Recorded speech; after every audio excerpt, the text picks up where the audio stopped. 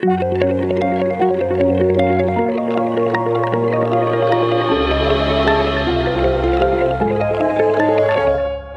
welcome to Wild and Theology. My name is Will, and this is my co-host. Hi, I'm Kaylee. And today what we're going to be talking about is how real are the psychedelic insights that you receive on the psychedelic trip. So I guess to begin off, when we think of the power of the psychedelic experience, often it is in terms of the emotional or spiritual healing that comes with it, right? In my own experience with psychedelics, I've had my entire view of myself completely changed. And it's like, I think it's really safe to say that like I wouldn't be sitting here doing this podcast if it wasn't for a trip I had last August. You know what I mean? Like that trip completely changed my life to such an extent that like I changed what I wanted to do with my career. You know, and I was quite happy about like my trajectory becoming a neuroscientist at the time. And now I want to be a psychotherapist who uses psychedelics as a tool because of that. So like I've said in the past that doing psychedelics is like basically sitting down with like the most compatible psychotherapist that knows everything about you, and you're in the most receptive state you could possibly be in, right? The issue, however, lies in the last sentence, which is you are in the most receptive state that you could possibly be in, right? So this ultimately raises the question, how real are the insights that you get? If you're in the state where you're just like accepting everything that's being told to you or about reality, whatever it is, how do you actually know that they are real? Right? And so it's like, what do we define as real? What does that even mean? It's not to say that you're necessarily accepting every single thing that you think on psychedelics, you know? It's not always like that. It's not like you're just blind to the things coming at you. That's definitely true, yeah. Like I feel very contemplative in the psychedelic state, and also like I feel very sound as well. Like I don't it's interesting that we're like high on drugs, but you can feel like, I can feel at times more clear than ever. And there's still the knowledge that I've taken a drug, and that's why I'm experiencing some of the things I am. Yeah. But when there's that level of acknowledgement and you're still like having a direct experience of something that's like profound, I don't know. I do think that there is a balance of there can be a balance of being open, but not necessarily just like, oh my God, this is the truth now. Like you just take everything as it's coming at you. You know, I think we can still be, what's the word? Discerning. Yeah. Yeah. I definitely agree with that. And, you know, I can look at examples for myself where like when we did acid, I think especially, I was very contemplative and very like philosophical, but I wasn't accepting everything that I was thinking about. I'd like go on a certain loop and I'd be like, no, that's not necessarily true. But I think that there is the possibility of giving something meaning that doesn't necessarily have the real meaning that you think it does. Right? And so again, we get back to that question of like, what do you mean real? Like what like if meaning is generated from within, then how can you really say that any meaning is real or not real? Right? Yeah. And so I guess when I think for the purposes of therapeutic use, I think it's often the case that the more important definition is how helpful these insights are. Right? And so a simple example is if during the experience you feel intense feelings of gratitude for yourself, and moving forward, you take the time to give yourself gratitude and self-love and actually believe those feelings. You know, we talk about like the idea of affirmations and self-improvement. And sometimes you'll write down like, I love myself, but it's like, you don't actually believe that. If you're super anxious and depressed and like self-hating, it's like, that can almost become like another thing to bludgeon yourself with. You know what I mean? Oh yeah. Yeah. Oh my gosh, yes. Yeah, for sure. I know. Yes. So like if you've experienced like gratitude or self-love on a psychedelic experience, you really believe that. You know what I mean? And so that's like a very helpful insight. And you can even say, well, like, is that self-love and gratitude real? And it's like, it's no more real than the self-hatred or depression that you're experiencing beforehand. So it's like, it doesn't really matter if it was real. It's very helpful. Yeah. You know what I mean? And on the other end of it, it's like, if you have like a sort of like a bad trip that takes you into some sort of like demonic realm where you're made to feel super guilty for everything you've done. Like, I didn't drink water today yet. You're going to hell, you horrible person. It's like, and then you carry on with that. It's like, who's to say that you wouldn't carry that same sense of self-loathing after a really bad trip that you would with gratitude? You know what I mean? Like, I remember a trip that I had where I saw the devil like standing over me, like full hallucination, like this half goat, or I guess it was just like a bipedal goat. Like, it was like the Baphomet, I think it is. Okay. That style of devil. And I saw this thing standing over me, and I was just like, afterward, I just felt horrible, and was like questioning my sanity. And it was honestly a very traumatic experience for me, right? And so in that instance, that wasn't a very helpful insight to know that, okay, the devil is standing over me. I feel like I'm going insane. I heard like this horrible laughter throughout the trip that like never went away. It was just a really bad trip, right? And so I go away from that trip, I mean, on the positive, not wanting to do drugs after that. So that was one of the reasons that I decided to quit smoking weed. So there was positives, I guess, with that, but it's like, I didn't walk away from that with like something beneficial from the trip itself. I walked away like being afraid that I had gone insane, that like, oh, I was the one who did the drug too much or did too much of the drug, and now I'm insane for the rest of my life. You know, and in that sense, it's like, it's no more real than not real. You know, like, who's to say, but it's definitely not very helpful. You know, and I think in that instance, it's very clear what the difference is, because however simplistic that distinction can become. Which distinction? Can be. However simplistic this distinction between a really good trip that makes you feel love and gratitude, or a really bad trip that makes you question your sanity and be afraid that like you literally have gone insane now.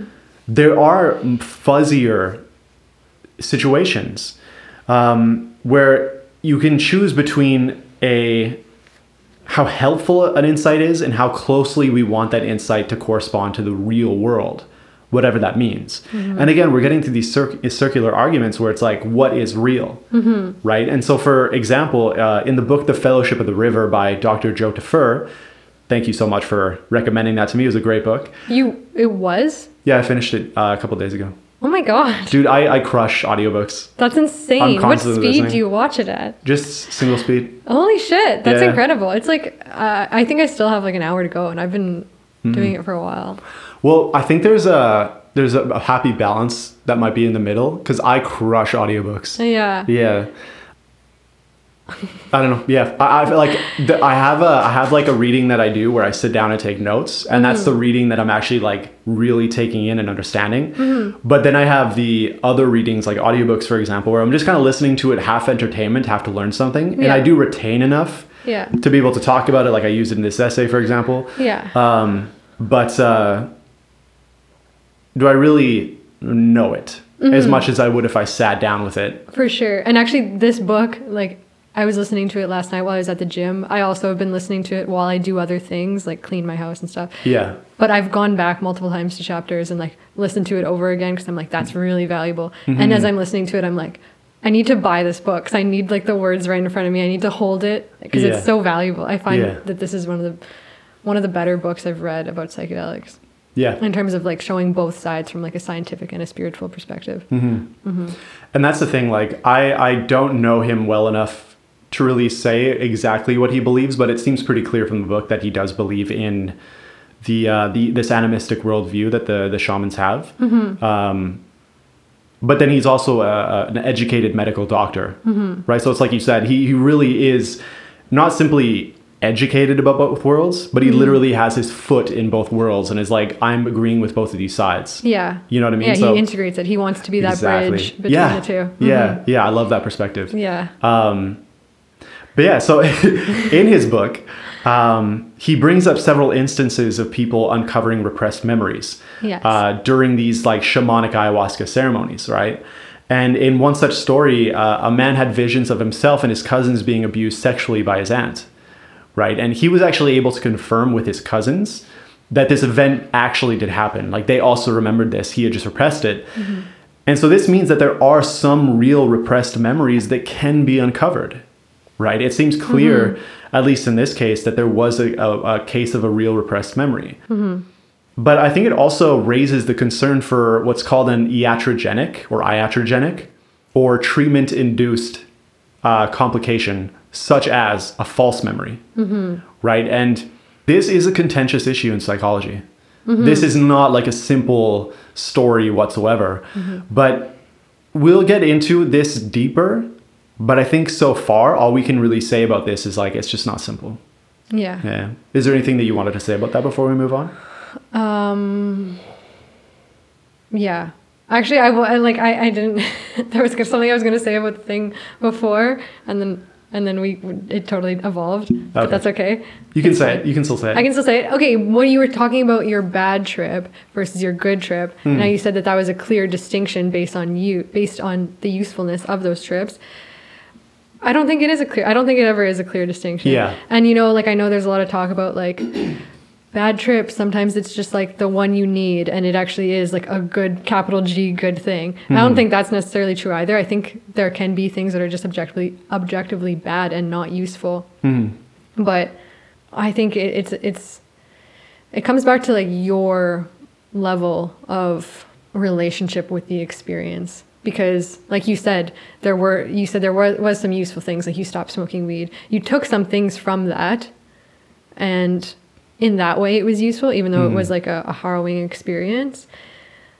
But I think it like when we're talking, especially if we're talking about psychotherapy and using that to help people, no doubt there are going to be some hard things that come up. But with somebody there to guide you, you never know. Like that could have been something else. That could have been something more if you took it to that level. If you like looked deeper into it and found the meaning. Yeah. Right. Because they're like you said, like the kind of things we're talking about is like it's really hard. Like, is there any objective meaning, or is it just like what you make of it? In the end. So like something bad could be great, or could it be nothing? Same thing is like you can have a good trip and just like you like to say, see pretty colors and got nothing out of it. Like people in high school do mushrooms and they're probably just like, yeah, this is cool.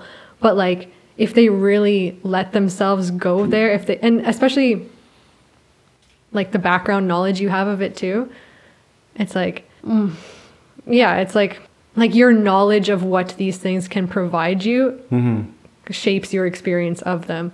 So if you're a kid in high school that has never heard of, I don't know, who's a fucking drug person, I don't know, like if you've like, I don't know, if you've Aubrey never, or Joe, if you've never like listened to anybody else talk about their psychedelic experiences from a spiritual perspective, or if you've never seen like Alex Gray's art and you just like have no idea what it could be, then it's just going to be like a fun drug to try. Yeah, absolutely. I think you raised multiple points that are really good. And the first one is like there was something good to be taken from that trip, right?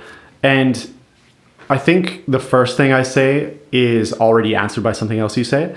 But basically, the issue was that I was scared away from doing drugs. And it's like, okay, you were scared away from doing drugs. That seems like such like a positive thing, right? But it's like, it was in a negative sense. Depends which drugs. Yeah, exactly. But it was in a negative sense where it's just like, oh, I have to get away from these things because I'm afraid that they're going to fuck me up, which is like, again, that seems so good. But I feel like the best mushroom trips guide you to a place of emotional healing towards something beautiful.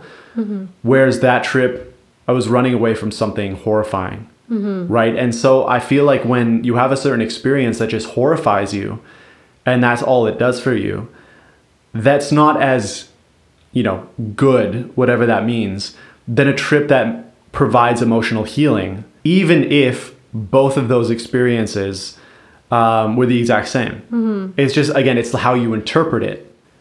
right? Yeah. And I think in that situation, I just wasn't educated enough, I wasn't experienced enough or old enough to be able to actually turn that horrifying experience into something that was positively motivating, something moving towards something beautiful. And like I said, you already mentioned working with somebody to integrate those emotions would have allowed me to turn that into something better.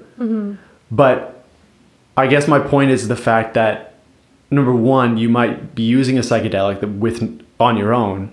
And so if you do have an experience that could generate really negative emotions like that you don't know how to deal with, that could fuck you up. And if you are working with somebody, I mean, you could have such a harrowing experience and not be equipped to deal with it, that even if you're working with a therapist, you just quit going to therapy. Yes. Right. Sure. And it's like, how do you force that person to go to therapy to be like, no, you're going to sit here, we're going to integrate this shit? Or do you, like, you can't do that. I think pretty sure that's like a little bit unethical to force somebody into therapy. Yeah. But now this person has to deal with this very harrowing experience, not equipped to deal with it. And now they even have a negative perception of therapy as a whole, making them less likely to go to therapy in the future. Yeah. And are you talking about with psychedelics in particular? I mean, with psychedelics, yeah, but Yeah. I think that really qualifies for any therapeutic situation. Like if you are in, normal therapy and some memory comes up that you weren't prepared to deal with, that could make you not want to go back and deal with those things. It's easier to just run. That's very true. So that's definitely not an argument against psychedelics. Yeah. And actually something we talked about in our last podcast about about somatic experiencing and Peter Levine's suggestion about taking these things very slow. And I think that really applies to psychedelics as well, as like titrating the experience so that it's like little by little you're opening up into this new space and new way of thinking. Because digging up old memories, it can be re-traumatizing. Yes. And it can really scare people. Even if it's not old memories, a bad trip. I can't even really speak to this because I don't think I've ever had a bad trip yet. Maybe I will one day. I hope not. But it can be traumatizing. Yeah. And people can be like, I'm never touching that again. Ever. And that's like, that, like, when I was writing this essay, I basically was thinking like, oh my God, I'm being so negative about psychedelics. We're going to listen to this and be like, I'm never doing this shit. But like, this isn't a case against psychedelics. No. We've already kind of spoken to the fact that there are ways around it. There's the titration method. There's taking it slow. There's all these things you can do to make sure that you're still using this tool effectively. But the point is that we have to be very conscious of how this tool can be used ineffectively, right? And that's really what this essay is about, is learning to use these things effectively. And so in a paper from Timmerman et al. 2020, they discuss this exact issue in what they call like the double-edged sword of psychedelic revelations. So while these revelations may be what drive the benefits of the experience, they also introduce the possibility of psychological distress and modifications to worldview and beliefs of the patients. These insights and the sometimes intense feelings of their truth persist for months or even longer after the actual psychedelic experience. And so, again, this just speaks to the fact that the very experiences that are driving the benefits are the very experiences that can go so wrong. It's a risky situation. And because of that risk, we need to be prepared to deal with what can go wrong when it can go wrong. Yes. Whether it's by ourselves or with a therapist. Right. So while reading this paper and another paper from Johnson 2020, I kind of identified three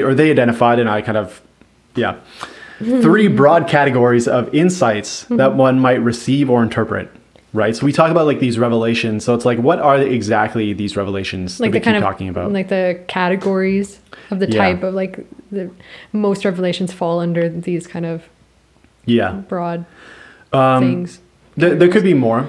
For sure. So it's not an exhaustive list, but I think these three are the most obvious ones. And I mean, if you can understand it from this, I would hope you can extrapolate or elaborate. I don't know.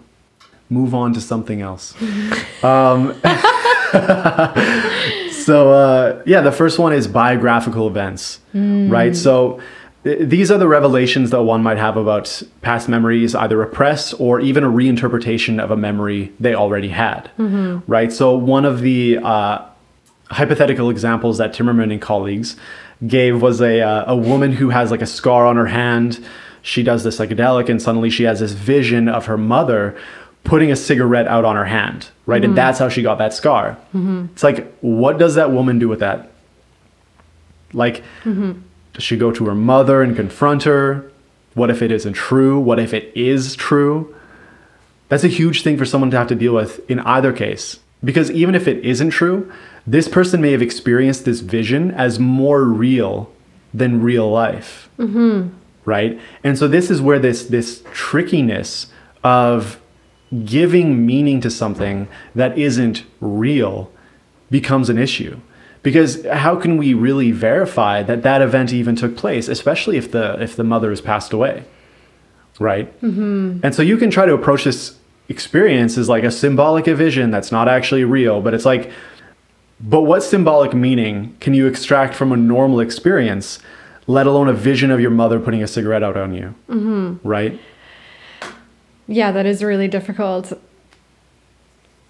I guess it's really hard. It's really hard to know what to do with these things that can come up because we learn in psych how even just like harmless memories can be just false. Our memories are not nearly as good as we think they are. And it's overwhelming sometimes to learn about that and be like, what do I even remember? Because I'm one of those people that thinks like, I have such a good memory. Like I can remember down to the details of like what I was wearing the day that this happened and what the person I was with was wearing and what song was playing and all these different things. And I'm like, I have such a good memory. But do I? Do I have a good memory?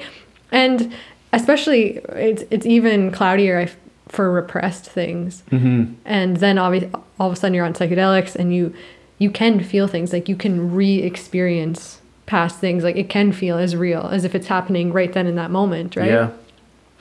But I don't know. Yeah, exactly. What do you do with that? And it's not an easy answer, but I feel like this is one of those reasons why psychedelics are such a hard thing to fit into our current paradigm, especially in the Western world where we do value knowing things and things being right and like this is the way it is, and measuring things and quantifying things, and it's like this is true, this is false, this is real, and maybe we need to free ourselves of like knowing that, like in that way, you know? Like not even that like we have to say, oh, it's symbolic. Like that's not the alternative. It's not one or the other. Either it's symbolic or it's absolutely true. It can just be like that was the experience then. Like whether or not it happened when you were 5 years old or whether it happened to you right now on a psychedelic trip and that is just what it is. It's just something that you experienced. And maybe that's it. And maybe we don't have to go looking for the absolute, like, did this really happen? Because, like, what's the value of that either? I don't know. Like, obviously, if really horrible things happened and you want to, like, punish that person under the law, that's another thing. But why is that the ultimate way of knowing? You know, that's the standard we hold to every single thing that we experience. It's like on psychedelics or not. Because, like, I don't know. Even when you think about dreams you had, like, dreams can be so real. Like, I've experienced the death of my parents in dreams and woken up crying and shaking. And it's like, that really happened. As far as my conscious experience is concerned, that really happened. Like, I experienced that. And maybe when I'm awake and in this state of consciousness, my parents are still alive and I'm very happy about that. But I don't know, as far as my experience, which is the only thing that I can confirm to be true in a lot of ways, it happened. Like, I experienced that. Yeah. I mean, I can't disagree with anything you've said. Like, and I think this is really touching on something that I don't want to cover right yet. Or right now. Not right yet. I don't know. Is that right proper? Right, that feels gross. I feel like that's a very, like, hick thing to say. But we're going to get to that. I think there's going to be a part of this podcast. You won't believe tuned. what happens next. We're going to touch on that. So Stay tuned. yeah, it's just, all we'll say so far is that is a really tricky situation. So moving on from that. Yeah. The next one is the facilitator induced revelation. And so this is when the facilitator, be them scientist, clinician, or shaman, introduces certain beliefs and interpretations that color the patient's experience. Right? Shamanic ceremonies are a perfect example of that. They often talk about meeting spirits, both good and evil, before and after the experiences, right? So if you're in this state of heightened suggestibility, talking with a group of people in post-trip integration circles that are confirming the existence of such spirits, this could change your view of reality in a way that you aren't fully conscious of. This brings up issues of conformed consent, which transcends the truth value of such spirits' existence, right? If you're having these beliefs about spirits kind of, I don't want to say forced upon you, but kind of suggested to you in a state where you're very suggestible, you're not really consenting to those beliefs. And you may, again, walk away believing these experiences to be real experiences when you wouldn't have consented to that beforehand. That's right? very true. I think, especially when we're talking about like shamanism and these traditional healing ways, it's hard to, I don't want to paint them all with the same brush because there are multiple different traditions. Yeah. And a lot of them maybe don't talk about spirits necessarily or don't impose that worldview on them. Yeah, Like, you know, exactly. I don't think it's all like you go to do ayahuasca and they're just like spirits. Like, I don't know. And like, this is something that I want to know more about and do a lot more research on and like know the different traditions. Cause like we brought up Joe Tafur and he works in the traditional Shipibo way. And a lot of what he talks about is like, he doesn't really use the word spirit that often. And like, I mean, or just listen to his book. I don't know about the other shamans, but also it's like, he's trained in like Western medicine as well. So he's like bringing a level of knowledge into it. So maybe his code is different, right? So For sure. and that's what it comes down to. It's a difference in code, but like maybe where he doesn't use those words, somebody else would. But I don't know. I didn't, from just that book. And like I said, I don't know a lot. And this is something I want to explore deeper because I don't want to paint everybody, like all traditional shamanism with one brush. Yeah.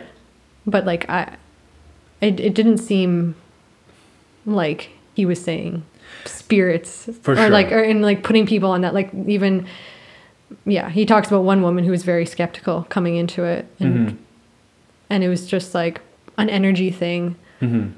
I don't know. But yeah, I think another example that would be, what was I going to say? 1 second, let me think. Say, for example, Stanislav Grof, who has like worked on like thousands of patients with LSD. Yeah. And how many of his patients re-experienced their birth. And like, how would they all have like a similar experience? And it's like, obviously he talks to them and like there's like that level of I mean, and I don't even know how much he says like beforehand and stuff, but like in Michael Pollan's book, which I haven't read in a long time, but I remember he talks about this, is like whoever like the practitioner is or the guide, all of their patients will have a similar experience, obviously because they're informed by the person who is guiding them. Yeah. And it's impossible not to like contaminate the experience a little bit because you're kind of preparing someone for something that they have no idea what's going to happen. And even if you say like, oh, you might have a mystical experience, I think even just saying that increases the chances that someone's going to have a mystical experience. So yeah, it's very sensitive. For sure. And this is like where we get back into the distinction of helpful and real, is that like I said before, like these mystical experiences are really the thing that's driving the therapeutic benefits, right? And so that is very helpful, but is it really real? Yeah. And like, I don't know. Even like in our episode, Picking Up the Paintbrush, that mushroom trip that I was talking about, there were certain aspects of that mushroom trip that I didn't even realize in the moment. But later on, I was reading a few books, or I was looking back on a few books that I had been reading in the month prior to that trip. And I was like, wow, this sounds a lot like my trip. And I was just like, I was kind of realizing how influenced I was, how influenced my insights were from what I had been reading currently, you know, my knowledge of like the ideas that I was exploring in terms of like reality and psychedelics. And then I go and trip and I'm like, whoa, it like confirms what I already thought. Exactly. Kind of. Exactly. And that's really what like Timmerman pointed out, is the fact that like not only do these revelations seem very true in some cases, but they also have the quality of being unmediated, right? Like a lot of the time, like they mentioned the what people will say is like, it came from a place of deep knowing, right? Of like something from inside, or something that came from on high, or whatever the code you use to explain that. The point is that it's not unmediated. It is very clearly influenced by all the influences that you've had before. When we talk about Stanislav Grof, for example, number one, they may have read his books where he talked about that. He may have mentioned it. He may be acting in a way that makes people have that experience. Yeah. And then they interpret it as, you know, reliving the birth trauma. And I haven't read his book, so I don't know exactly what that looks like. But it's like, I haven't finished it yet either. We really don't know how much his method triggers that experience, you know. And like I remember one of the studies that they mentioned in like research methods or something, a class we took, is that like they had the exact same experiment done at the same time of day, same time of the year, same number of rats, etc., but they got completely different results. Right. And so it's just like, what were they doing differently that caused them to have different results? And so this like idea of unmediated revelations that are just come from a place of deep knowing and are just true, that's not necessarily the case. We can be influenced by things and not realize we're being influenced by them. I remember this one time, a friend of mine who's a musician, he was, he made this riff and he was like really like excited to show me this riff. And I started listening to it. I'm like, this is a Led Zeppelin riff. Right. And that's like the cryptomnesia thing where like he thought he came up with that riff, but it's like, no, you just heard that riff whenever you heard it and came up with it again. Yeah. Right. And so it's very tricky to say like how much of the experiences people have are induced by the facilitator or not. Yeah. Right. And so like another example would be, you know, in a clinical space where, you know, in an attempt to create a spiritual space, the clinician would include a statue of the Buddha. Right. And during a psychedelic session, let's say like a Muslim, for example, they might see a vision of the Buddha talking to them. And even without a vision as intense as that, right? Just an experience of deep meaning could color that individual's experience and even alter their belief system, however mildly, that they wouldn't have otherwise consented to, right? Even if they begin to give this Buddha statue more meaning, and then that like motivates them to start reading Buddhist texts, that was something that they didn't consent to, right? That was something that like just happened. And you could say, well, if they go to Buddhism and they find meaning in Buddhism and it all works out positively, it's like, oh, well, okay, great. But the only reason that they did that was because the clinician included the Buddha statue against their consent. You know what I mean? Interesting. I love that you're talking about it in terms of the word consent. And what's coming up for me, whether this, I mean, it's related, I guess, but like being born into a religion.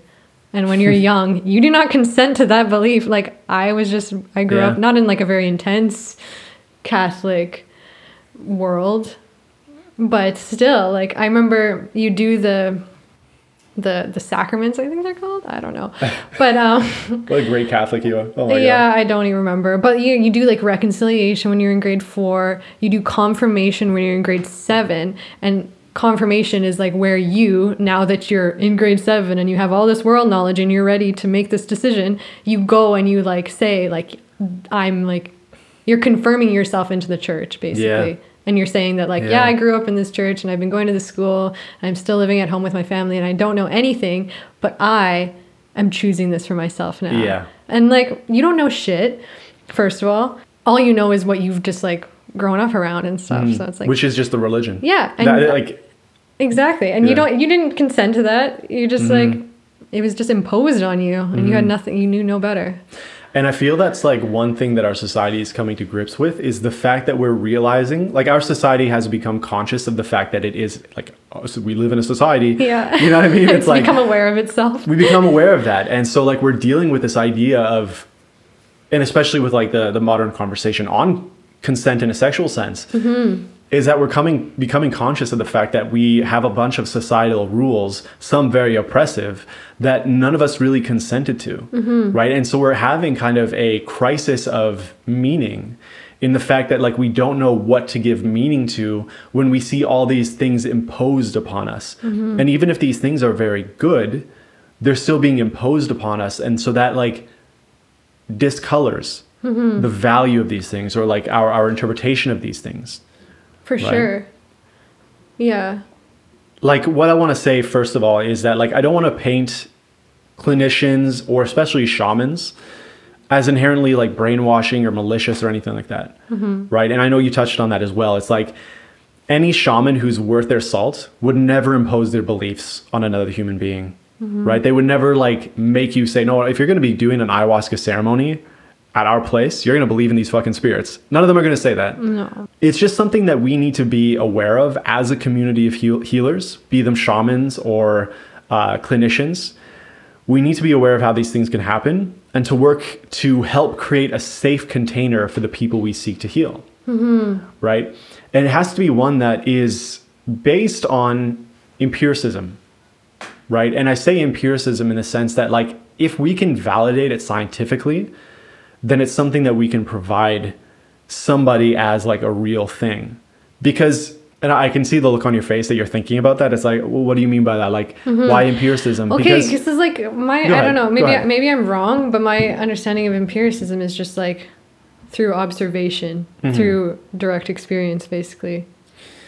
No? And that's the only thing that kind of can be confirmed.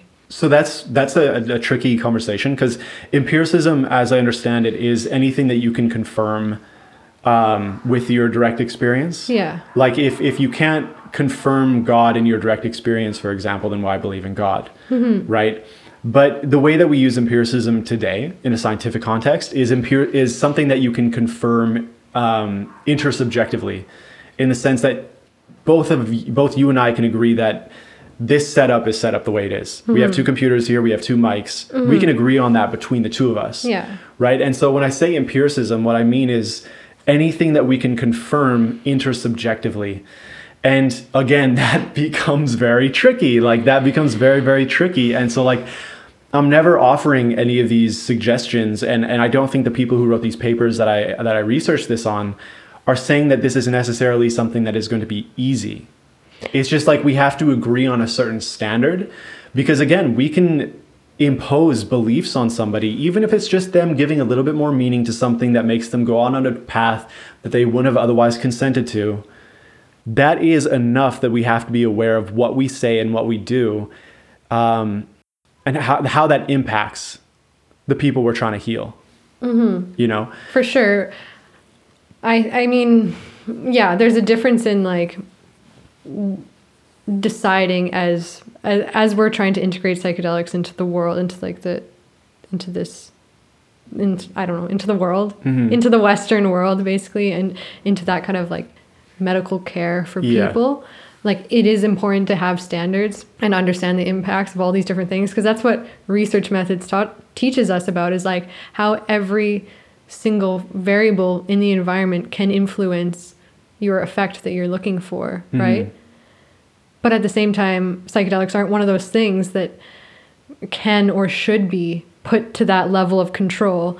Because I remember, I think this was back in the day, this is not recent, but people looked at what a lot of scientists a lot of people back in like the 50s and 60s when they were doing research on psychedelics were like, wow, this is amazing. It has all these amazing benefits to people, et cetera, et cetera. And then people that were like hardcore scientists were like, I don't know. Are you controlling for this, and this? How about let's put people in a white room and like tell them to like not do anything, like give absolutely nothing to like suggest anything to them. Yeah. And let's see what happens then. They're like, very like, we're science. We're going to see what this really is. And they all had awful experiences. It was fucking brutal. Could you imagine tripping in like a white room and nobody, like they say, nobody talk to them. No researchers go in there. Nobody talk to them. Nobody hold their hand. Nobody tell them it's going to be okay, that you're going to get through this. Nobody help them interpret anything because God forbid you suggest something. Yeah. And then they all have an awful time. And obviously there's no healing benefit to that. So like, you know, we can't really, there's no way. You have to suggest a little bit. You have to provide like a comfy room and like calming music and stuff. But all of those things are variables that kind of create noise around the cause and effect that we're so used to having, that we like having, because that cleanness is what makes us feel safe and makes us feel like we know something. You know? Yeah. Because without that, you can't really say what was the thing that actually caused the mystical experience. What is the actual thing that helped this person in the end? And I think in psychedelics, it really isn't psychedelics that are helping anyone. I mean, obviously they're a tool, and that's the thing. It's like them themselves are not healing you. It's you're healing yourself with this like new state of consciousness that you're achieving. And that's why people don't just like, it's called psychedelic assisted psychotherapy. Yeah. Because it's like, it's an experience that is just that, it's assisted in so many ways that you can't isolate. You just can't isolate the cause and effect cleanly. Yeah, I agree completely. And actually it's I'm glad that you brought that up, because in this class I'm currently taking, I'm taking this like 2 classes with the same professor, so I like confuse which one, and they're so close. Like one of these 2 classes, I think it was learning, the evolutionary fundamentals of learning, I think, and the other one is the fundamentals of animal behavior. So it's like, how different are these classes really? But he was talking about like a paper they made on just reviewing the use of rats in a controlled setting, right? And he, like the professor was talking about how if we put these rats in cages, usually with, you know, sometimes at the very least with only one other member of their species, in these closed little containers with just enough food and just enough water to survive, some bedding for like enrichment, you know what I mean? Oh, a little rat bed. Yeah, that's so cute. It's like, how can we really say that we understand these rats when we do studies on them, right? It's like, throw a human in a dark room with one other human, from the age of infants, right? And then study them in 20 years and be like, oh, we understand adult human behavior now. It's like, no, you don't. You understand really fucked up behavior. And that's what you're really learning from these rat studies, is you're learning about mentally ill rats. You know what I mean? And so it's like, this is the issue that science is really needing to face. And this is, if we talk about spiral dynamics, did you know it was coming? I couldn't wait. Yeah. I was on the edge of my seat just waiting. So stage orange of spiral dynamics is really like the stage where modernist philosophy came into being. So like science, materialism, reductionism, all of these things came into being, and obviously really great tools. Like, I'm definitely not saying that like we should reject all science, but when you try to like reduce behavior, for example, down to like one thing in a super controlled environment, you're not really understanding that behavior. You're understanding that one thing in a super controlled environment. And behavior is far more complex than this overly reductionistic model that a lot of science has used for how many decades at this point, right? And so we as a society and as a scientific community need to realize that maybe hyper-controlled experiments for certain things just aren't all they're made out to be, right? For certain things, I'm sure there could be benefits to having this. Like, for example, the professor came up with, if you're trying to understand like the actions of single neurons, then understanding a single neuron from a rat that was raised in a certain environment isn't really a bad thing necessarily. We can get into like the ethics of like animal rights and stuff like that, but at least for the understanding of that single neuron in a rat's brain, it doesn't necessarily follow that we need them to be in this naturalistic setting, for example. For sure. Right? Naturalistic meaning like what they would find in the wild. Yeah. But then maybe you could make the case that that's not necessarily true. And we need to be open to that. But the point is that like, I don't know where I was going with that. What were we talking about? I just woke up from the dream. We just need to like, my point is that we just need to like understand we just need to understand like how complex these things really are. And trying to reduce it down to one thing is just not going to cut it. No. It's an interaction of things. It's the whole system. Yeah. And all the parts. Yes. It's not just the system and it's not just the parts. Yeah. It is how the parts affect the system and how the system affects the parts. Exactly. Yeah, it's crazy. Yeah. And I mean, yeah, I think there's just, that doesn't mean there's nothing we can do, obviously. Like, especially when you're talking about having things like Buddha statues or things that already have a lot of meaning in them on a societal level. Like you see that symbol and you know what it means, you know what it suggests. Something like that can maybe be avoided. Yeah. You know, and certain, like, there's all kinds of ways that we can exert some control without completely like removing the like making it far too sterile. Yeah, exactly. Yeah. Like completely taking all of that out of the experience. Yeah.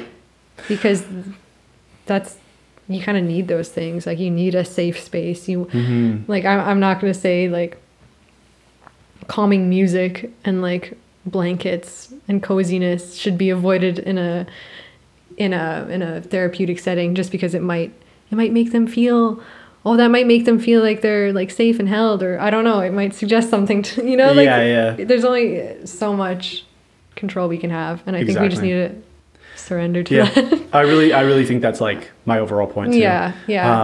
And like, for example, like one of the things that both papers actually mentioned is that, you know, if we were to include something that's personally meaningful to that person, right? So we use the example of a Muslim, and it's like if you maybe ask them to bring Islamic art that really speaks to them, or even the Quran itself, this could help this person connect with their spiritual beliefs in a more honoring way. Yeah, right? For sure. Exactly. And I think that it would be a great method is like bring something in that has a meaning for you.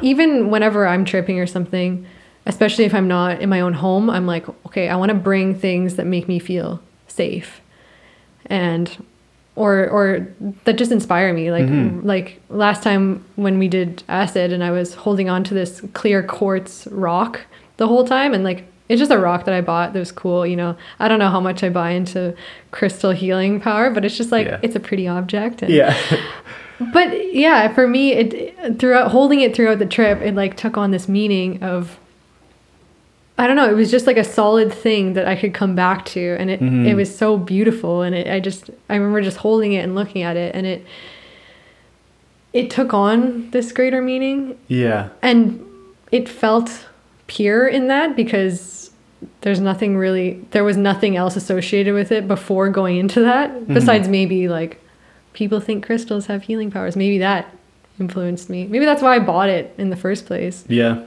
Despite not consciously like saying like I believe in this. Yeah. I don't know. Well, I my mom is really into crystals, and she sent me this. They're like minerals. What? They're just minerals. She sent me this jade, I believe. It's like, it looks like jade. I don't know if it's actually jade, green? But yeah. Okay, green. Maybe. But it's basically like I searched up the meaning, and I think it's something to do with like self-improvement or something like that. And I used it during my morning journaling, where I just like set this crystal up, and if nothing else, it just gets me in the mindset of thinking about self-improvement and turns it into more of like a ritualistic space. And that serves as kind of like an anchor into getting your mind into that space every time you do it. And so like, if that is just the benefit, if there's no like some kind of magical power to it, okay, that's also fine, right? Yeah. Again, personally, I don't believe that crystals have magical powers of any kind. Yeah. But then at the same time, it's like, if this thing is allowing you to be anchored in this ritualistic space, I mean, that's pretty magical to me. For sure. And it's just, it has as much meaning as you believe it has, because it's just the placebo effect. It's just like, if I think that crystal is the thing that makes me meditate more powerfully or something, or like whatever you put on it, then it has that meaning, because it's just about that intention. And you can give that to anything. You can give it to any object, any space. If you say like, this is the space that I will meditate in, and you like set that aside, then like it's just a cue that will get you there. And if it helps, then it helps. Yeah. But it's you doing that, right? Yeah. It's not the thing. It's the meaning and the intention that you put on it. Exactly. And this is where we really get into that. Again, the difference between helpful and real. You know what I mean? And it's like, we're going to get to it. It's all coming to a conclusion, hopefully satisfying.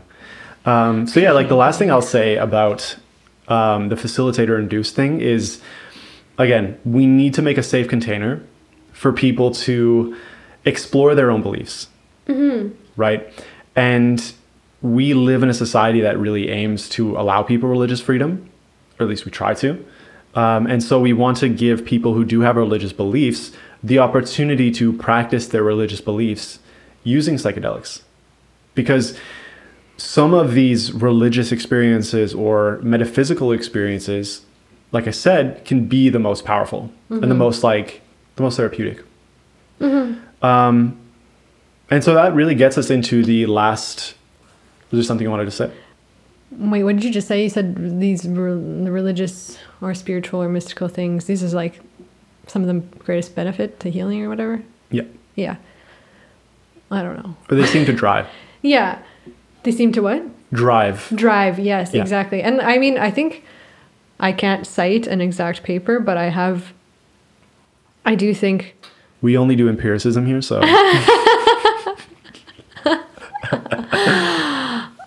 There is a relationship between like, because they actually developed a scale to detect mysticism. Like they use it now, like like the scale of like, did you have a mystical experience? That's a weird but kind of interesting that exists. Yeah. And there was a relationship between the greater the mystical experience, the greater the healing after, or the more long-term the effects. Yeah. Yeah. So that's really interesting. And I think that's really the value of this stage orange scientific materialism, empiricism kind of thing, is that these are very valuable tools, and we never want to sacrifice these tools ever. No. Like now that we know science, like we're going to use science hopefully for the rest of human existence and beyond when we evolve into something else, which we only know about because of science, right? So it's like... The point of spiral dynamics is not to say like, oh, that's a lower stage, so you guys stay where you are. It's like, no, we transcend and include. We're taking these with us and making them more advanced. Science today is not as advanced as it was, or science today is more advanced than it was 100 years ago. So we agree that science can change. And so this idea of saying like, oh, stage orange science is lower is not to say that science is lower. It's to say that there are higher, better forms of science. And so that's really what we're talking about here. Yeah, it will evolve with us. Yeah. And we should bring these tools that we have learned with us. Yeah. Without making them less accurate. Yeah. That's not what we're talking about here. But that gets us into the topic of metaphysics, which is the last of the three categories that they talked about. These metaphysical revelations, however positive and profound, don't speak to the veracity of these experiences. And so an example that I can give from my own direct experience is that while on acid, I have literally experienced myself become the universe. Not only did I experience myself as all things, and all things as myself, people, inanimate objects, But I also experienced myself as having created everything around me for my own entertainment. So during this experience, I was fully convinced of this. And even now, I still kind of believe this to be true. We are all of the universe, and so in a sense, we are all one. I do not experience this in the same way that I experienced it during the trip. The feeling of separateness has once again descended upon me.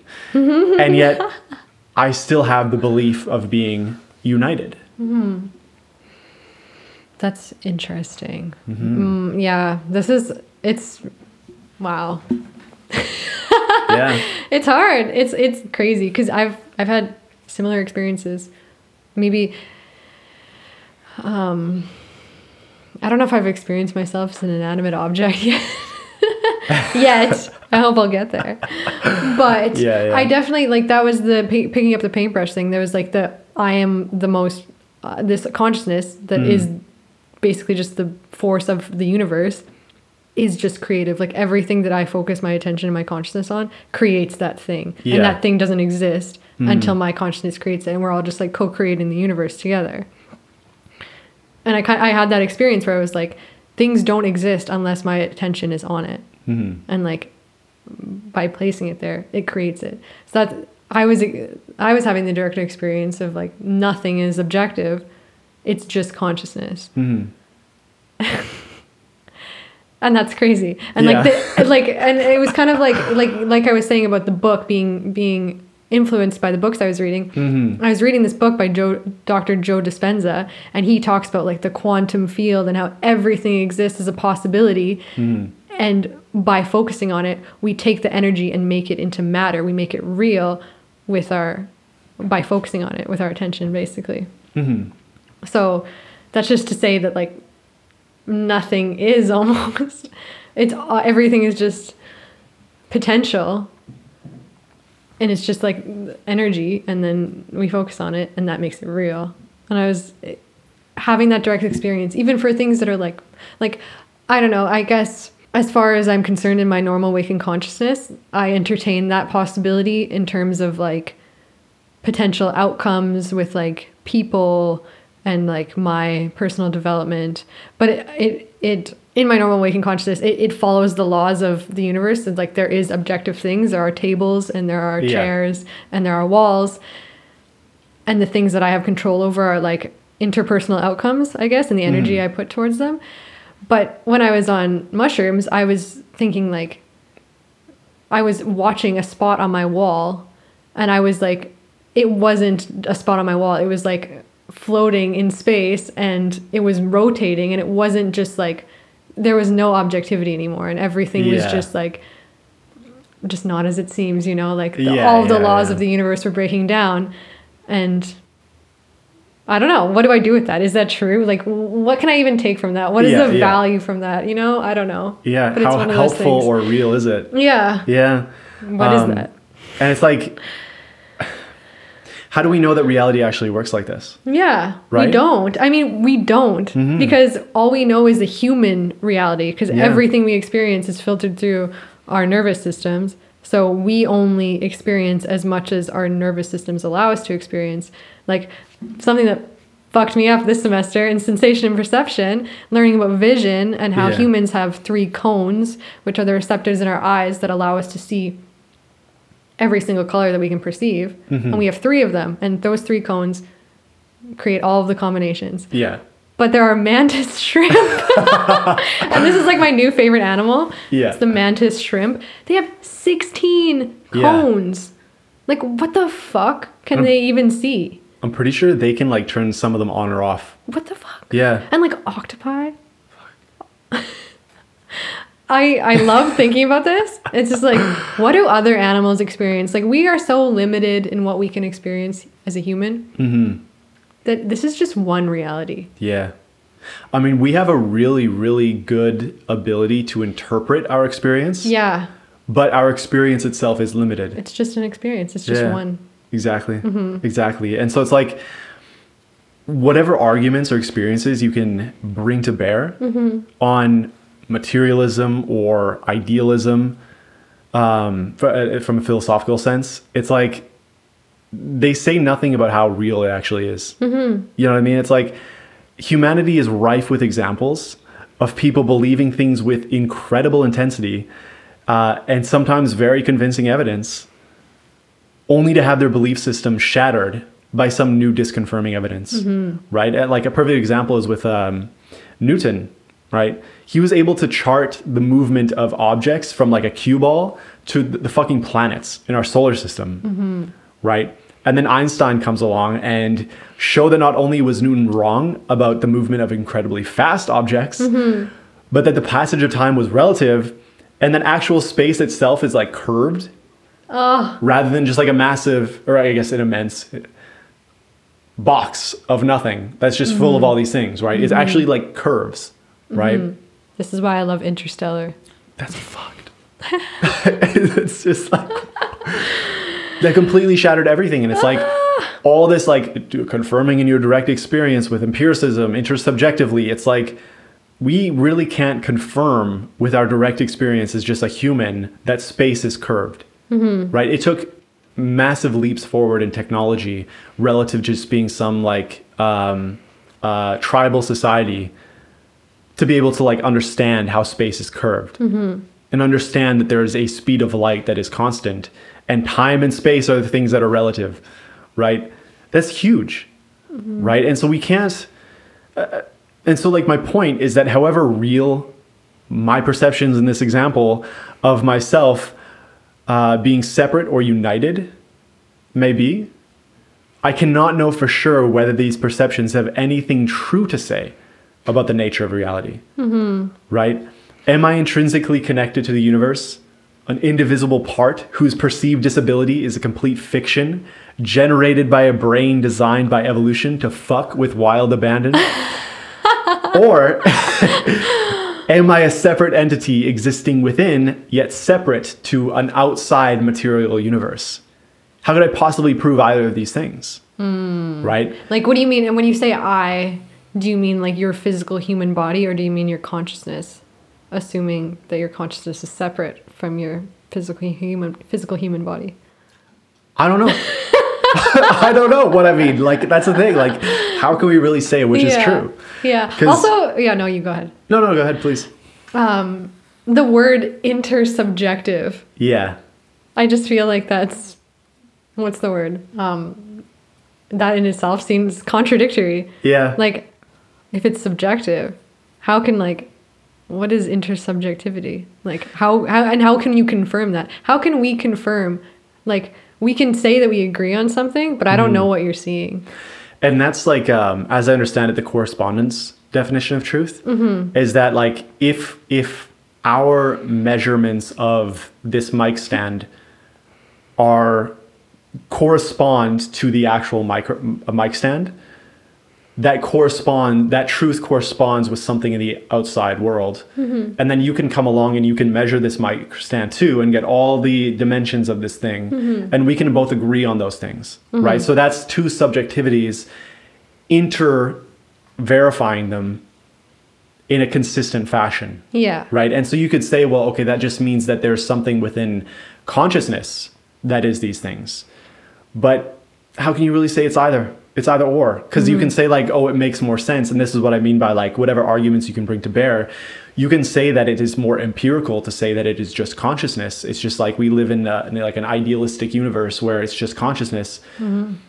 But at the end of the day, you really don't know.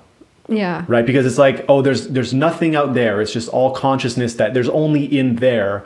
But if you take anybody in this entire universe and put them in there that's in the middle of a sun, they're going to burn to death, right? And so it's like, how can we prove that that sun is just in there or out there, right? If it works for everyone's in there.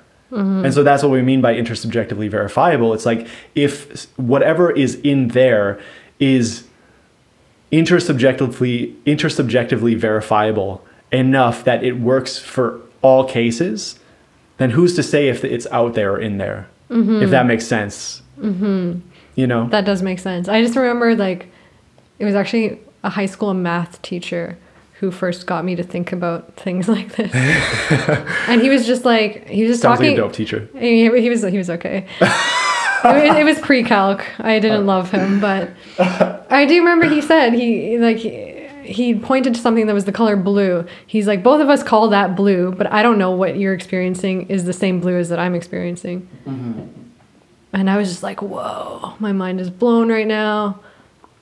Yeah. Like you can't know. Like we both agree that something is painful. Yeah. Like say you touch something hot and we're like, Yeah. ow, that hurts, but I don't know how your pain feels. And there are people with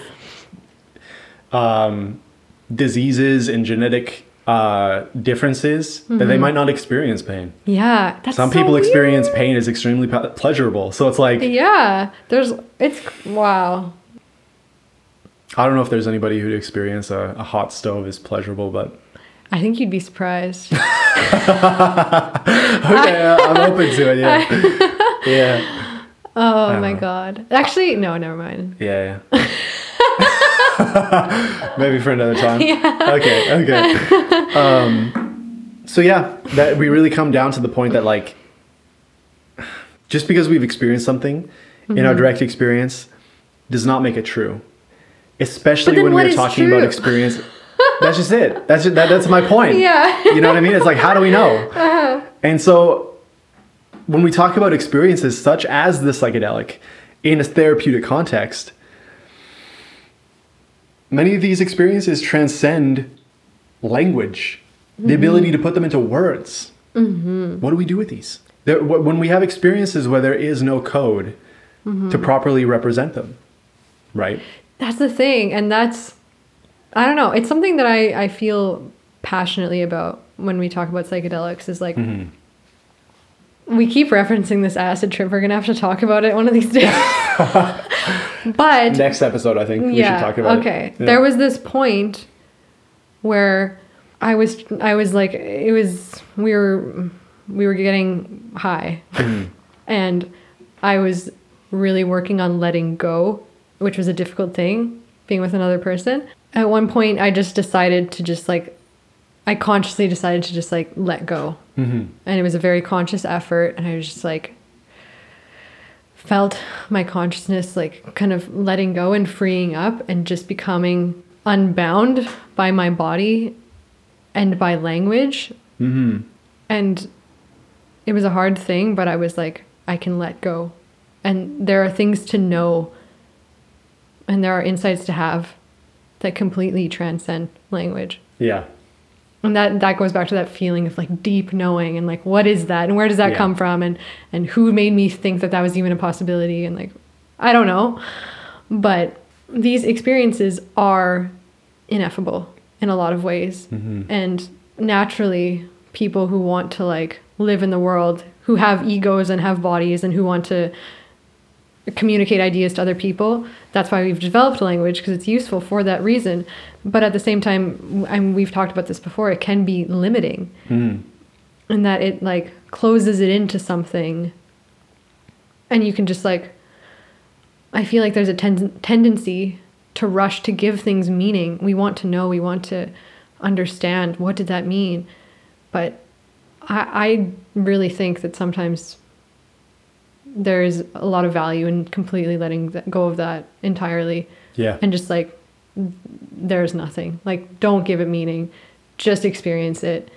Don't come back and don't put it into words. Like, there's this desire for me. And like, I feel that. And sometimes I'm disappointed. Like, I'm like, I don't want to put words to this. I don't want to reduce it to words. I don't want to say it to somebody. And it feels like it loses something by putting it into words. I'm like, it's just like taking a picture of a sunset and you're like, oh, this is so beautiful. I'm going to take a picture of it. But the picture doesn't capture it. No. It doesn't capture that feeling of being in it, of looking at it. And there are no words to describe something so beautiful. Sometimes and that can be it. Yeah. You know? So, what are we to do with this then? Nothing. We're going to stop doing this podcast and we're just going to... Yeah, just leave everybody hanging. It's over. Like, there's nothing you can do. It's all shit. It's all bullshit. Give up now. But it's everything. It's everything and it's nothing and there are no words. There are no words. And your experience is the most valuable thing. Yeah. And that can just be it. Yeah. I think I have a better answer than that. So I think Come you're at right. me. I Come think at me. I honestly, I think it is the same answer. Yeah. I think that we need to accept the fact that in all things that we are dealing with, we are dealing with what are called fake frameworks. Mm-hmm. And this isn't a new concept by any means. Like, I don't think this is the first person to come up with this. Well, I know it isn't. But I was inspired by this article on lesswrong.com, which is like a philosophical website where people can post articles. It's open, like a forum type thing, right? Mm-hmm. And they gave a really good example for what a fake framework actually is. And so when we think of extroversion and introversion, for example, we often think of these people as bimodal, right? This So like, what do you mean? so this means that, or I guess not the people, the groups. Okay. Right. So this means that there is a group of extroverted people and there's a group of introverted people with very little crossover. So right? like discrete. Discrete groups, yeah. Okay. So if we look at them on a graph, we would see two humps, right? You have a hump that represents the distribution of extroverted people and a hump that represents the distribution of introverted people. Mm-hmm. And they don't overlap. Exactly. Okay. So two separate groups. Yeah. Right. So ocean is a model of personality where each letter is a trait of a personality that this model measures, right? And it stands for openness to experience, conscientiousness, extroversion, agreeableness, and neuroticism. Now, this model has provided very convincing evidence, intersubjectively, that extroversion actually follows what is called a normal distribution. In other words, there's a spectrum from very introverted to very extroverted. Clearly, there are people who are very extroverted, and there are people who are very introverted. But along that spectrum, it becomes fuzzier and fuzzier. What is really the difference between someone who is 43% extroverted and someone who is 54% extroverted? Mm-hmm. What does that even mean? The fact is that we can't practically use this in our daily life. Instead, we have to use a fake framework where we think of extroversion and introversion as bimodal. There are introverted people and there are extroverted people. And however fake this understanding may be, it is still very useful in our daily lives.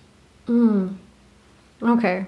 So like there might not be a clear objective difference between someone 43% and someone 54% introverted or extroverted.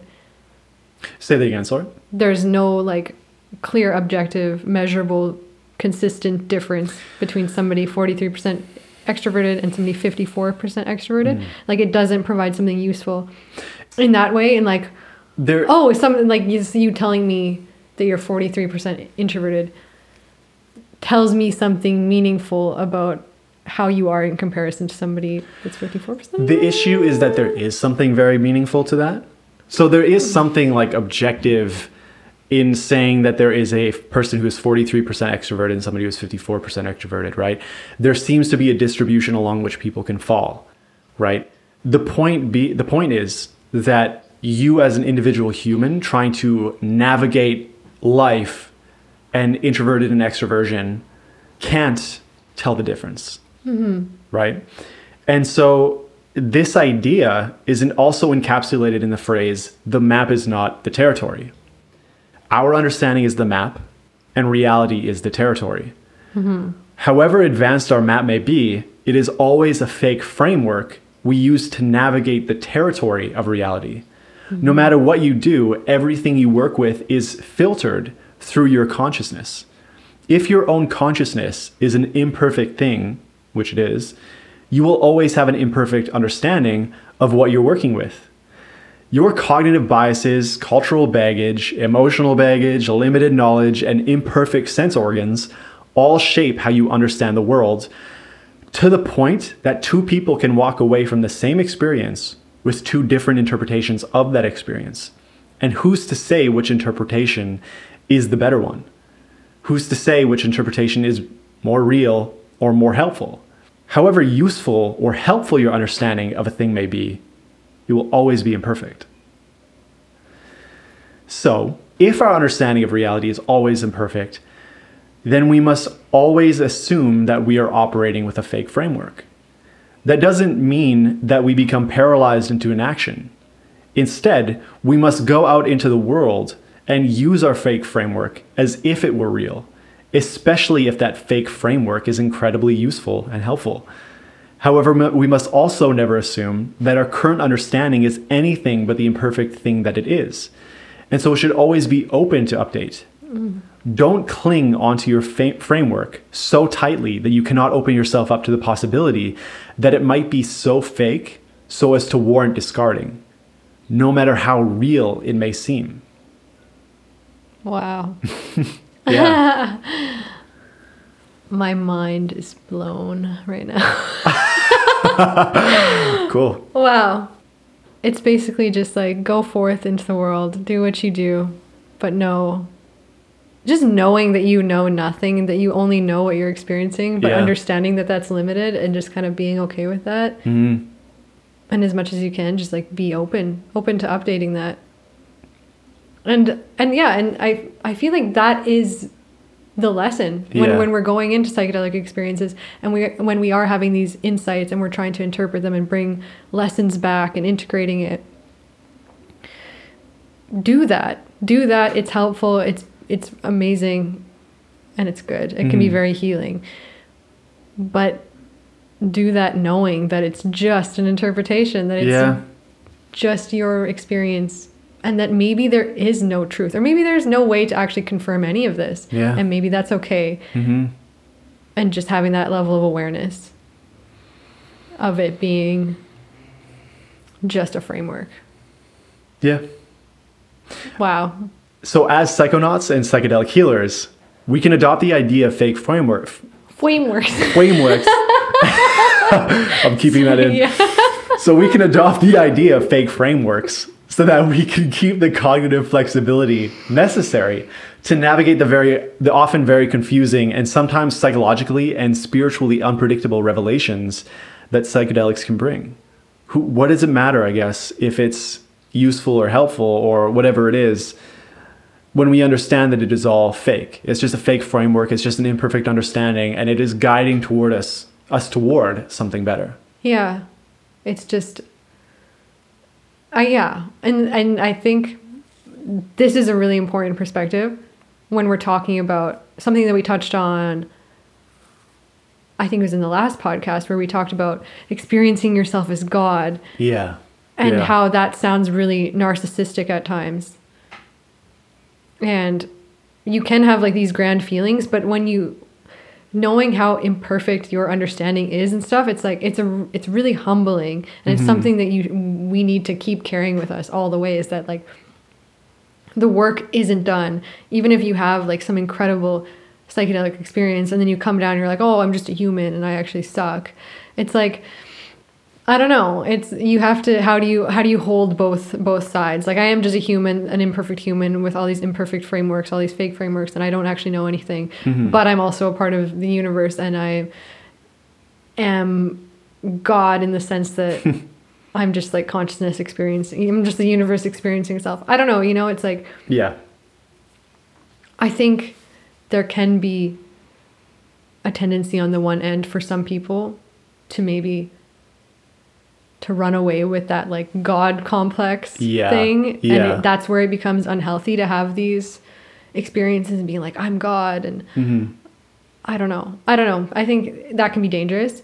Yeah. So I think just having this perspective, this like fake framework, imperfect perspective is something good to carry with us. Yeah. Because it's just our experience. And it's just our experience. And in that, it's everything. And it's so valuable and important. But it's also just our experience. Exactly. It's both and. Yeah, exactly. It's both and that's like what I love about Ken Wilber. I don't know if this is his original idea, but I heard it from him, is the idea of like cleaning up, growing up, waking up, and showing up. Where cleaning up is really about cleaning up your shadow, cleaning up your past. And that work is just as important as all the others, because that's the work that prevents you from, or at least helps you prevent yourself from falling into this like narcissistic interpretation of your experiencing yourself as God or waking up, whatever it is. And it just goes to show how complex transformation really is, that it's not as simple as just like write down affirmations until you love yourself. There's like so many different dimensions and methodologies and ways and hiccups and traps that you can fall into. It's just very complex.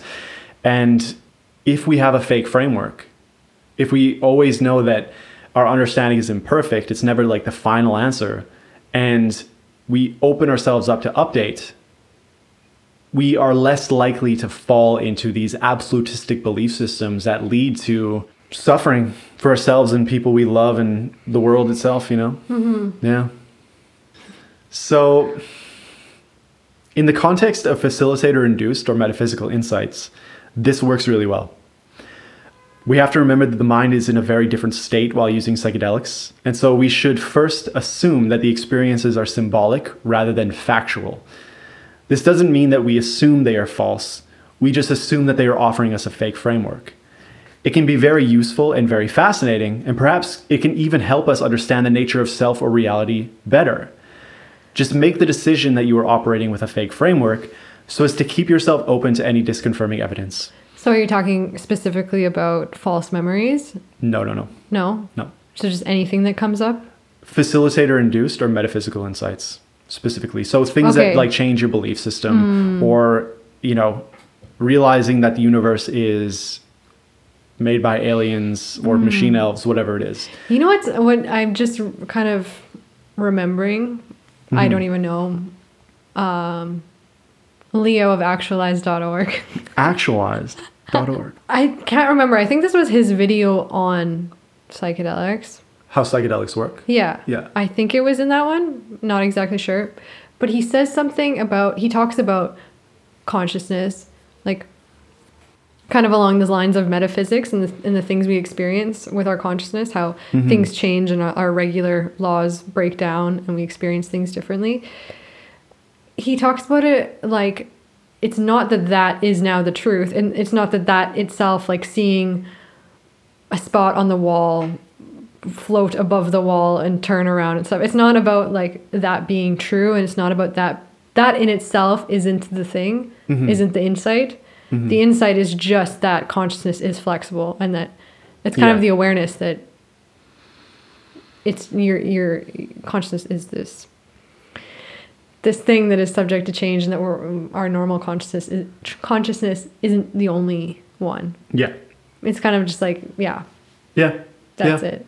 I mean, I think it's part of being a higher consciousness person is having the kind of like ontological and epistemological flexibility to be able to act and think. Thank you. To be able to act and think in a system without necessarily accepting everything the system tells you is true. Yeah. Right? You need to be able to insert yourself into a certain way of being or a certain way of thinking and be like, okay, what makes more sense? What seems to be more true given this system?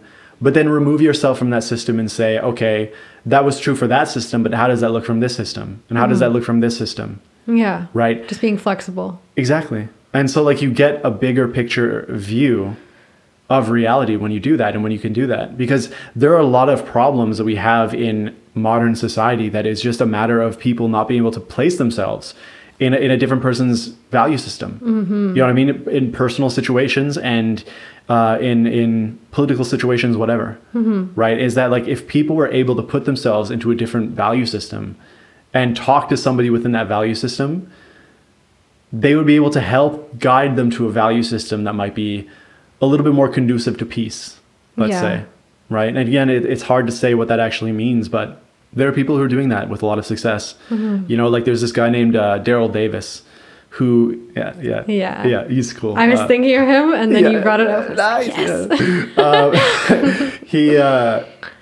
If you don't know who this man is that he's a black man who talks to members of the KKK or racists in general, and has de-radicalized like I think over 200 people. Yeah, and so this is literally a guy who's willing to like sit down with people who hate him for the color of his skin and guide them away from extremism, right? And so like that is somebody who is able to put himself into a different value system, at the very least enough to connect with them and talk to them as a human being to a human being. Yeah. That's so powerful. That is very powerful, yeah. That's crazy. Yeah. Yeah. I don't even know. I can't think of like the words to say this right now, but like, I mean, I'll try. But it's just like, yeah, how opposites, how someone so extreme can, through like resisting them, just creates the opposite extreme on the other end. And then nobody wins. Yeah.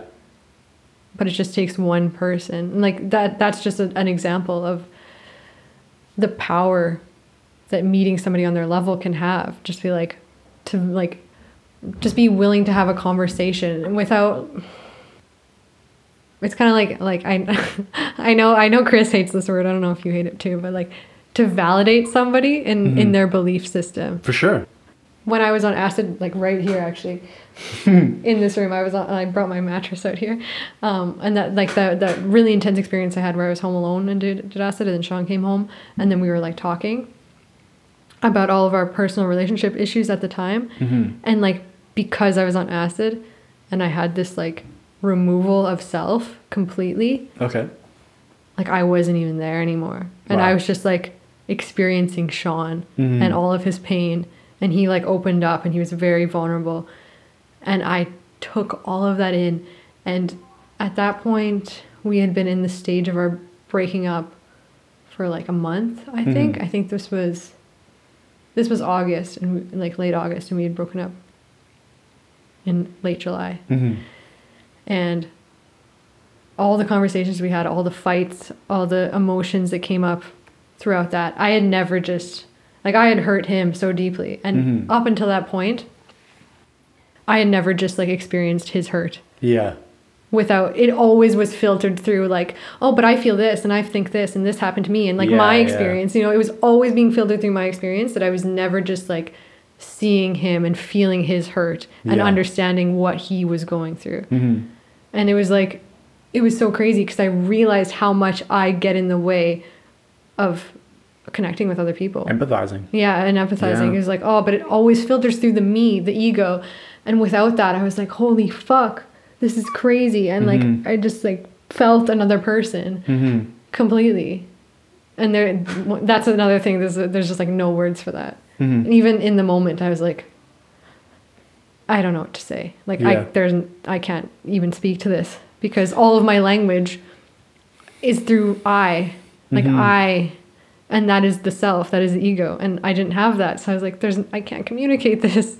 And that's why ego is important, because it's the only way we can communicate. Yeah, exactly. And I mean, that's why we can't, that's why that like this God experience isn't necessarily narcissistic, because you were able to see, like fully empathize with somebody because of this like God state type thing. You know what I mean? And so it's like, it's not narcissistic in any way. If you're losing yourself, how is it narcissistic? Because I was like, what is Kaylee? There is no Kaylee. Like I can't even say I'm sorry right now. Yeah. Because I'm sorry is coming from a self. Well, this is why Suzanne Cook-Greuter's model of ego development is called like 9 levels of increasing embrace, because you're increasing how much of the outside world you embrace into your own being, right? And so more empathy, more including others, even people you would want to hate, is sign of a greater developed ego, because you're able to actually instantiate change in other people and in the world, because you're including them in your own self-concept. You know, and that's difficult to do. That's difficult to do. So difficult that it's like you need to be on a psychedelic just to experience something like that. Yeah. You know? It's crazy. Yeah. That's definitely one of the most like intensely moving experiences I think I've had on psychedelics. Yeah. In terms of like another person. Yeah. And it's just like it helps me glimpse what I want to do for other people. Yeah. You know? Yeah. That level of like selfless embrace to really feel somebody else, and like I don't know, the power that can have on both individuals. Yeah, I mean, that is the metaphysical revelation that was the most transformative. That's like exactly what we're talking here. You know, and so it's like, how real is that experience? But how helpful is that experience? you know? So coming back to the idea of fake frameworks, unfortunately, when it comes to traumatic biographical events, the idea of fake frameworks gets a little messy. One of the people mentioned in the Timmerman paper talked about uncovering a memory of his mother trying to like smother him with a pillow when he was an infant. Oh my God, that reminds me of Hereditary. Yeah, it is a great movie. I love that movie. Yeah. Ah. So how is he supposed to move on from that? How can he verify that? How can we possibly tell someone, just operate with a fake framework? It's going to be fine. It's all symbolic. It's like they can't even look at their mother without being like, did this person try to murder me when I was a fucking infant? That's hard. And I don't think that there are any easy answers to that. There just aren't. Whether you work with a psychotherapist or choose to do them on your own,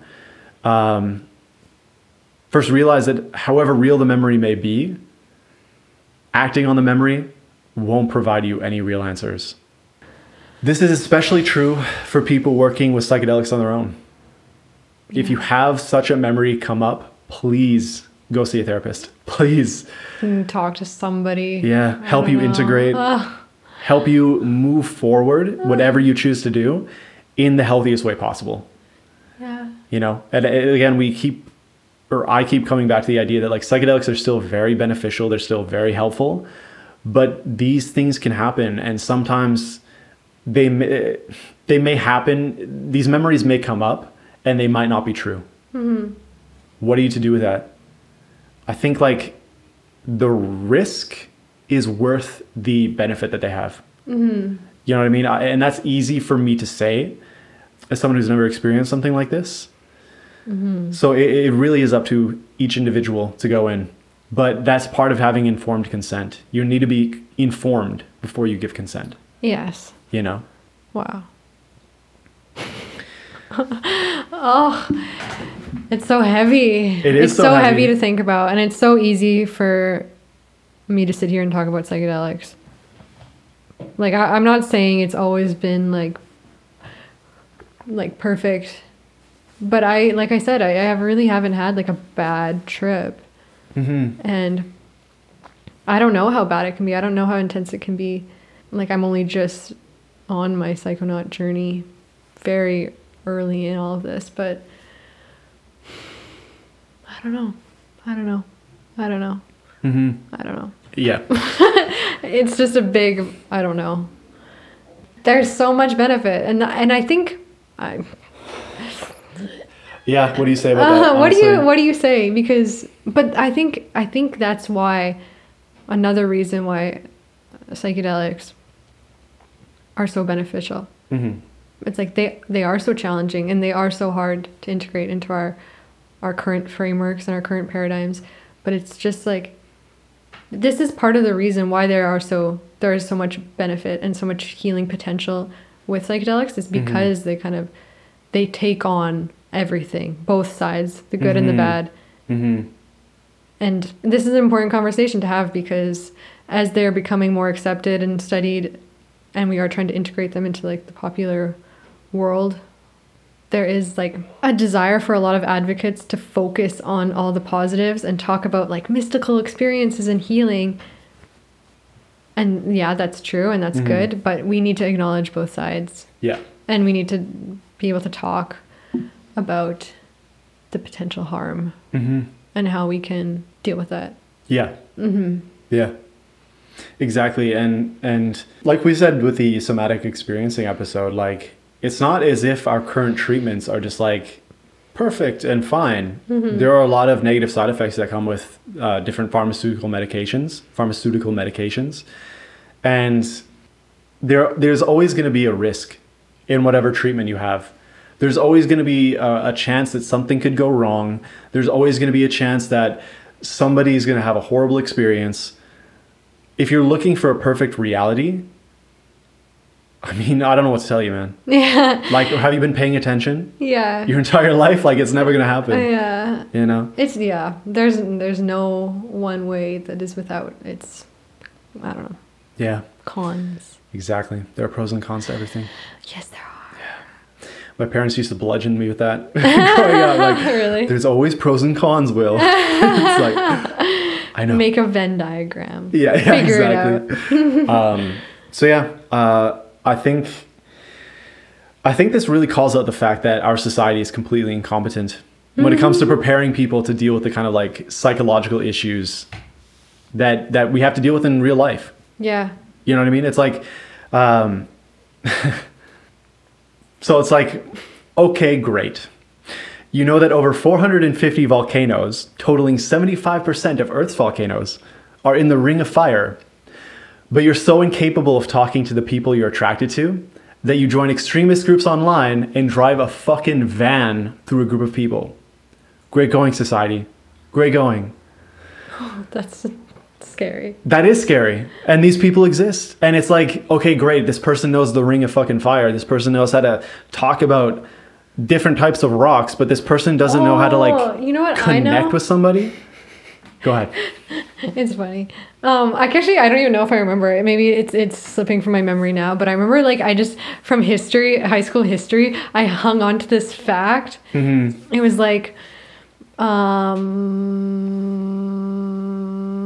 I don't even know. It was like Gavrilo Princip of the Black Hand was like murdered in Sarajevo, Bosnia on Vidovdan Day. And I remember, What the fuck? and I just remember, I was like, that's the only fucking thing I took from high school. Like, it's burned into my brain. It's kind of like mitochondria is the powerhouse of the cell. Yeah. Like, why do I know this? Why does this stick with me? Yeah, and it's really hard. And I'm not going to say that, like, I know all the answers. I'm dealing with a fake framework, but it's just like... But I have anxiety and I can't sleep at night. I'm fucked up and I don't know what's happening. But I know this. Yeah, you know that. You know that Bosnia fact you just gave. It's like, great going. I'm really proud to say that we've been educated by society. Thank you. I'm not saying that I have all the right answers, but I recently read a post by a person. This was actually very fortuitous.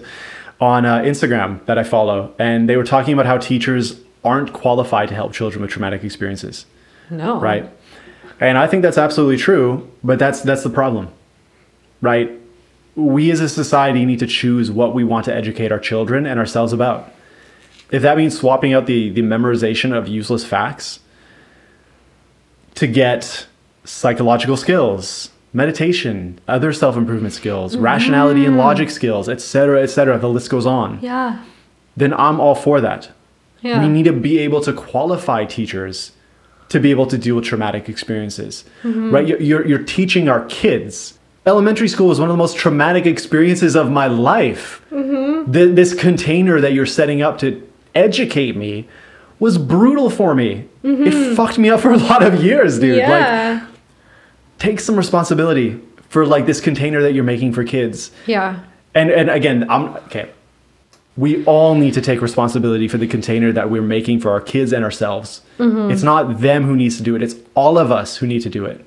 Yeah. And that's what we touched on last time in the podcast too, is how vulnerable children are because we have no idea. And it's also what we were talking about earlier about consent. It's like, when you're young, you don't know anything. You don't consent to what is being put into your brain because you don't know any better.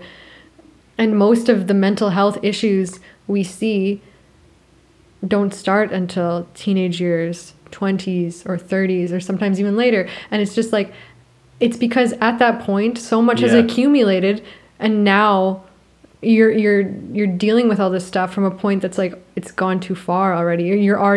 You've taken so much stress and ideas in that you didn't consent to, and now you're fucked up and you're like, okay, how do I deal with this? And it's a process of like, now you have to go back and heal all those things that happened to you when you were a kid. And I always feel lucky that I'm 23 years old and I'm doing this work because a lot of people, it doesn't come till later. And then I feel like the later it comes, when you're like, when you start like thinking about your life, or when you decide to, if you get to the point where you're so messed up and you're like, I have to heal in some way, it's just the later it happens, the more there is to go back. Whereas if we could teach kids emotional skills to like recognize their own emotions and how to deal with them, and like have somebody to talk to as things are coming up, like processing things as they're happening, and bringing skills to deal with these things along the way, then there's going to be less mental health issues later in life, because more was dealt with along the way. Exactly. And you had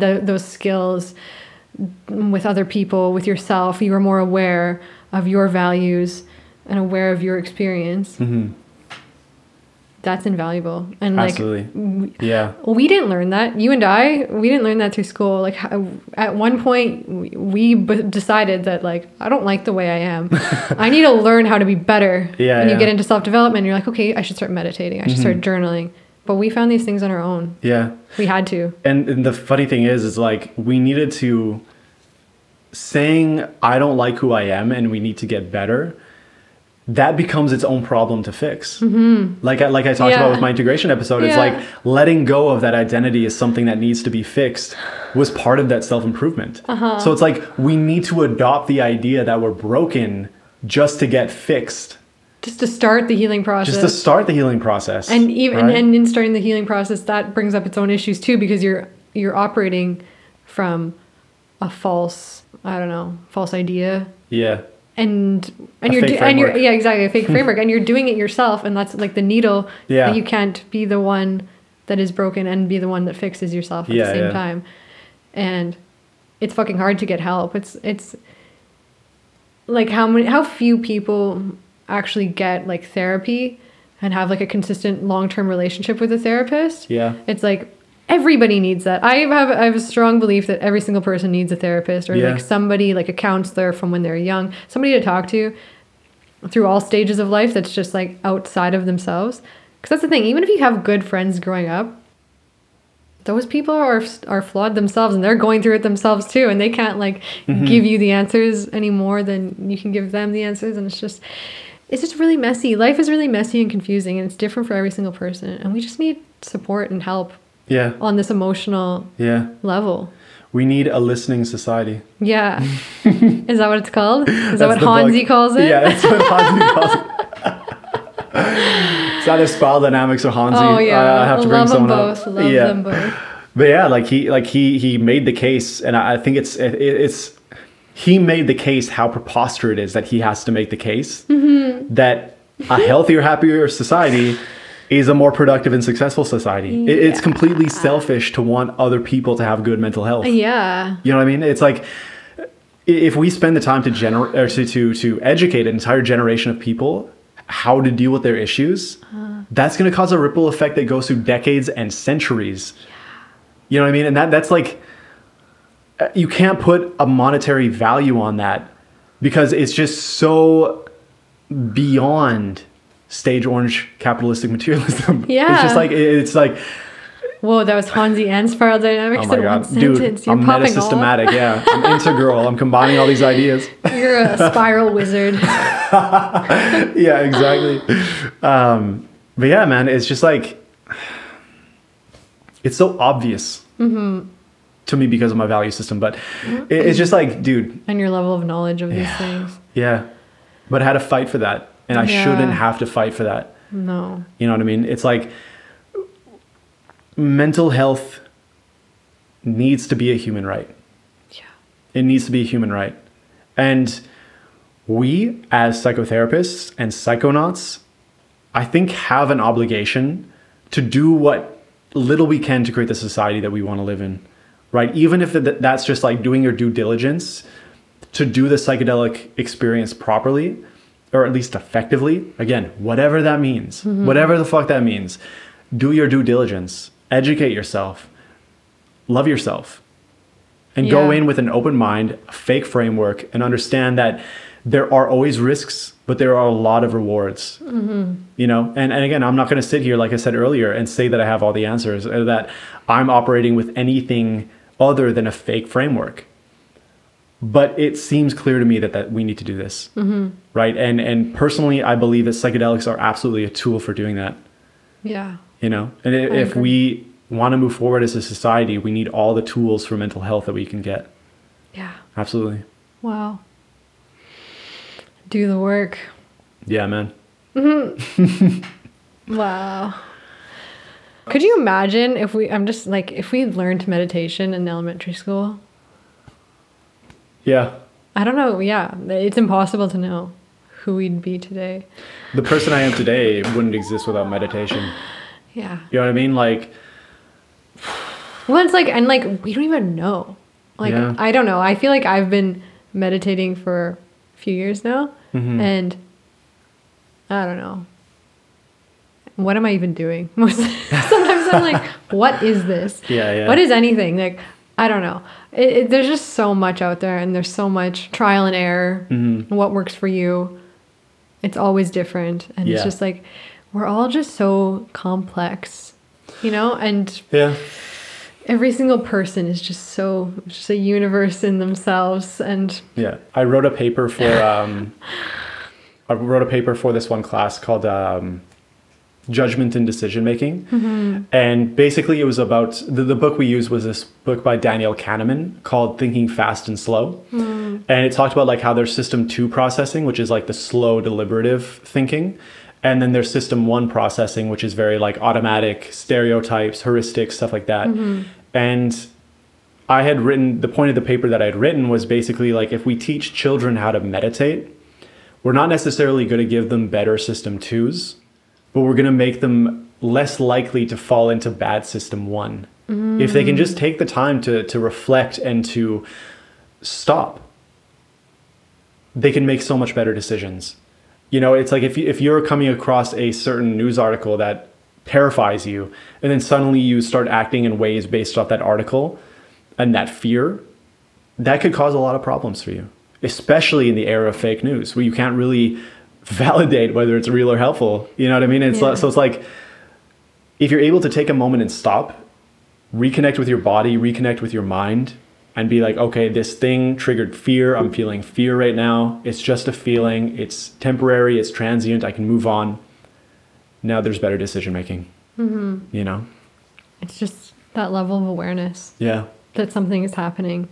Because I think that's one of the scariest things, is that all these like evolved tendencies to take in things and be afraid, and then to categorize and judge and like impose your concepts on reality. And it's like, it's not necessarily to get past that or to have that not exist anymore, but just to have awareness of those things. I don't know, you know? Yeah. Yeah, no, for real. Like, Yeah. Awareness itself is curative. Yes. Yeah. Yeah. That's not my original thought, but yeah. Insert citation here. Yeah, exactly. But yeah, awareness itself is curative. Just being aware of the problem, like awareness is the first where step it to recovery. starts, You know, yeah. it's like, and meditation is all about But what's awareness. the second step? I don't know. Give up, basically.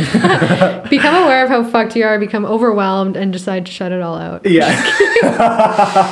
It's easier to just, Yeah. ignorance is bliss. At least you know about Bosnia. Good for you. Gavrilo Princip of the Black Hand. Yeah. Is there anything else you want to add, or can we wrap up? I think we can wrap up. Cool. I enjoyed this conversation a lot.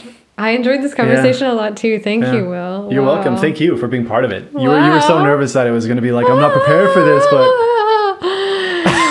I'm never going to be prepared for anything. Yeah. I just need to accept that everything is yeah. an illusion. Is what? An illusion. Elevision. An illusion. An illusion. Oh, Okay, I thought yeah. you were talking about like an Elmo vision. I was like, what? The fuck? Tickle me, Elmo. Yeah. Okay. Okay. Good ending. On that note, it always has to be weird at the end, doesn't it? Yeah, it does. But that's- Honestly, I feel like that's going to be a meme for us. Yeah. Yeah. Okay. Thanks for listening. Bye. Talk to you soon.